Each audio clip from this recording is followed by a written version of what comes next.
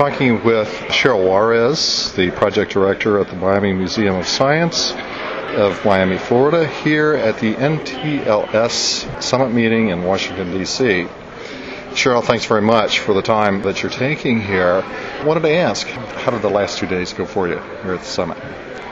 Well, I'm very pleased that I can be here with this group of people. At the Museum of Science, we have probably over 15 years of experience working with teachers, pre-service teachers, early childhood teachers, university faculty on helping them to see ways to integrate technology into what they're doing with teaching and learning at the various levels. And so it's great for us to always find ways to interact with post-secondary experts, and it's been a great opportunity for us to be part of this, or for me to be part of this conversation, debate, problem solving, looking at issues of how we can work together for advocacy, research, and how we can participate more fully with our partners at the post-secondary level.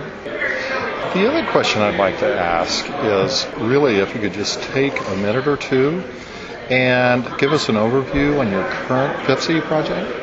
Sure, I'd be happy to. Our FIPSE project is actually called Elementary STEPS, and STEPS stands for Student Teacher Enhancement Program for Science. Our project builds on experiences we've had in the past working with bringing pre-service teachers into our summer enrichment programs at the Museum of Science as an alternative or in addition to the field observations that they do as part of their Introduction to Science education courses at the university. So our goal of the project in working with one of our local universities and the school district is to make that a change that is a permanent change in the way the course is delivered. That students taking that course would have the opportunity or the option to do their field study as interns and student teachers, associate teachers in our summer camp. So it's been very effective so far.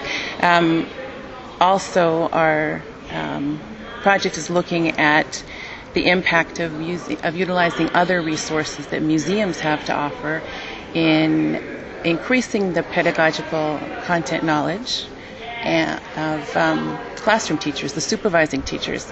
We know that elementary teachers, including supervising teachers, who take in student teachers for X number of hours or a semester, often have less than maybe an hour a week to dedicate to science instruction. Sometimes that's because of factors that we can't have anything to do with, but on the other hand, sometimes we know it's because they're just not comfortable with science.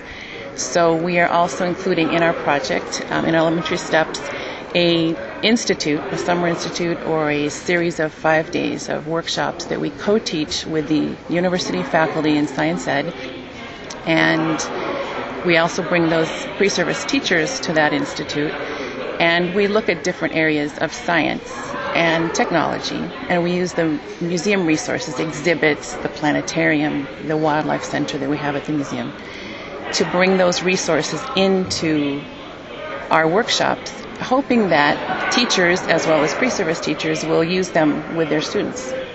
Well, Cheryl, thank you very much for your time. You're welcome. Have a safe trip home. It's been great. Okay.